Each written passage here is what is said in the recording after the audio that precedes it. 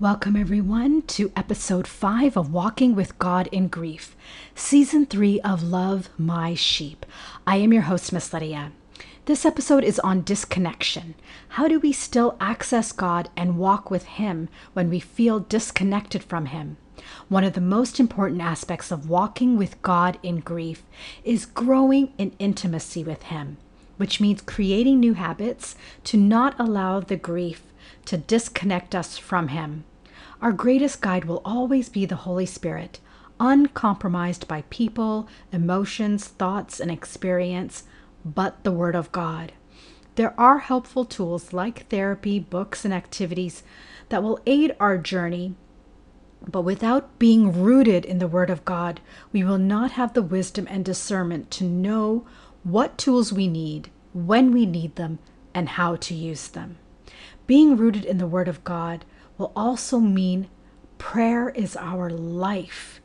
We will pray without ceasing. It is important to know if we are having constant communion with the Lord versus constant communion with our emotions. We are constantly told to not listen to our emotions, but to listen to God. However, listening to our emotions does not mean to be led by them. When we allow our emotions to lead us, then we disconnect from the Lord. And inadvertently, we make ourselves the priority. And we have ourselves a tremendous rant fest with God. It is still important to feel in order to heal. So let me pray. Heavenly Father, you are awesome and gracious. I just want to thank you and praise you for all that you have done, all that you are doing, and all that you continue to do. Thank you for this platform, an opportunity for your word to go forth, to pray for the hurting, especially those battling hidden trauma. We understate our trials and tribulations, but as they have been given for your glory, may we not be ashamed by anything we face or go through. Because if we are truly believing you are with us in it all, then it will be reflected in us and through us. Lord, you know there isn't a person who has not battled grief in one way, shape, or form. And it is not only the bereaved that are grieved, but we begin our grief journeys before many of us have even encountered a loss of life. Therefore, our triggers existed before we even knew to identify them. Father God, I pray that your voice of love, of comfort, and strength will be magnified through your word on this platform to soothe and encourage those who are hurting. And may those tuning in see new facets of your glory in all their struggles, past and present. We are all testimonies in progress of your goodness and of your glory. And I thank you so much for that. In Jesus' name, amen. There will be a moment or two, well, maybe 3 or 4, in our walk with God, especially in our grief, where we feel disconnected from Him. We will feel abandoned. And though we know God's word says, both in the New and the Old Testament, that He will not leave us nor forsake us. So we know that our distance from the Lord is never His doing, but our pain can twist our thoughts. Thankfully, we are not alone. We should have each other. And if we don't, well, God will work on that. But we see King David's grief journey in the book of Psalms and the ups and downs of his intimacy with the Lord. Even he had moments where he felt God was not listening, had abandoned him, and David didn't even understand his circumstances at times. But we also see how much David loved and magnified the Lord. After all, he was a man after God's own heart.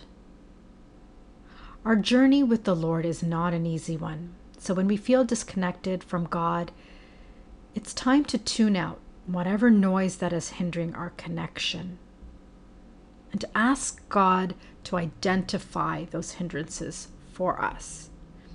Maybe we have shut out people that we should not have shut out, or have inadvertently unequally yoked ourselves. Maybe we have reduced God to parameters of our perception of who He is.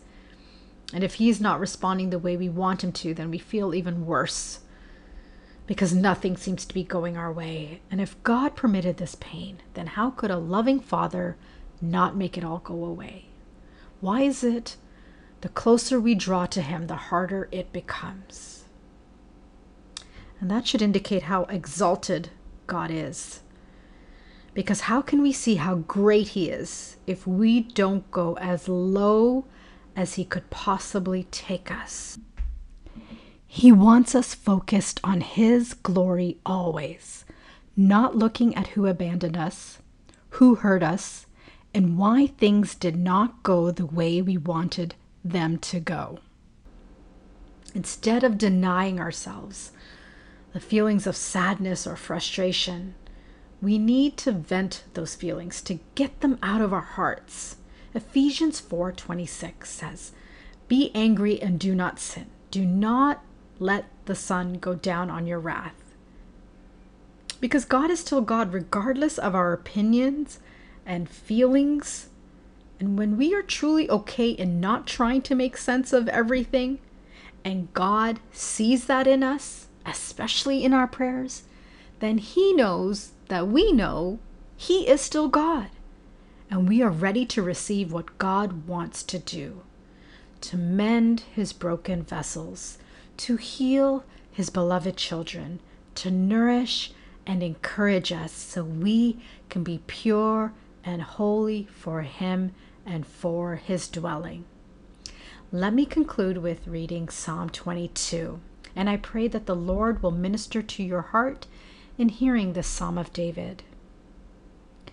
My God, why have you forsaken me? Why are you so far from helping me and from the words of my groaning? Oh my God, I cry in the daytime, but you do not hear, and in the night season, and am not silent, but you are holy, enthroned in the praises of Israel. Our fathers trusted in you. They trusted and you delivered them. They cried to you and were delivered. They trusted in you and were not ashamed. But I am a worm and no man, a reproach of men, and despised by the people. All those who see me ridicule me. They shoot out the lip. They shake the head, saying, He trusted in the Lord. Let Him rescue him. Let Him deliver him, since He delights in him. But you are He who took me out of the womb. You made me trust while on my mother's breasts. I was cast upon you from birth. From my mother's womb, you have been my God. Be not far from me, for trouble is near, for there is none to help. Many bulls have surrounded me. Strong bulls of Bashan have encircled me. They gape at me with their mouths like a raging and roaring lion. I am poured out like water, and all my bones are out of joint. My heart is like wax. It has melted within me. My strength is dried up like potsherd, and my tongue clings to my jaws. You have brought me to the dust of death, for dogs have surrounded me. The congregation of the wicked has enclosed me. They pierced my hands and my feet. I can count all my bones. They look and stare at me. They divide my garments among them, and for my clothing they cast lots. But you, O Lord, do not be far from me. O my strength, hasten to help me. Deliver me from the sword, my precious life from the power of the dog. Save me from the lion's mouth and from the horns of the wild oxen. You have answered me. I will declare your name to my brethren. In the midst of the assembly, I will praise you. You who fear the Lord, praise him. All you descendants of Jacob, glorify him, and fear him, all you offspring of Israel. For he has not despised, nor abhorred the affliction of the afflicted, nor has he hidden his face from him. But when he cried to him, he heard. My praise shall be of you in the great assembly. I will pay my vows before those who fear him. The poor shall eat and be satisfied. Those who seek him will praise the Lord. Let your heart live forever. All the ends of the world shall remember and turn to the Lord. And all the families of the nations shall worship before you. For the kingdom is the Lord's, and he rules over the nations. All the prosperous of the earth shall eat and worship. All those who go down to the dust shall bow before him, even he who cannot keep himself alive. A posterity shall serve him, and it will be recounted of the Lord to the next generation. They will come and declare his righteousness to a people who will be born, that he has done this. Amen. Until next time, know that I love you and the Lord loves you the most.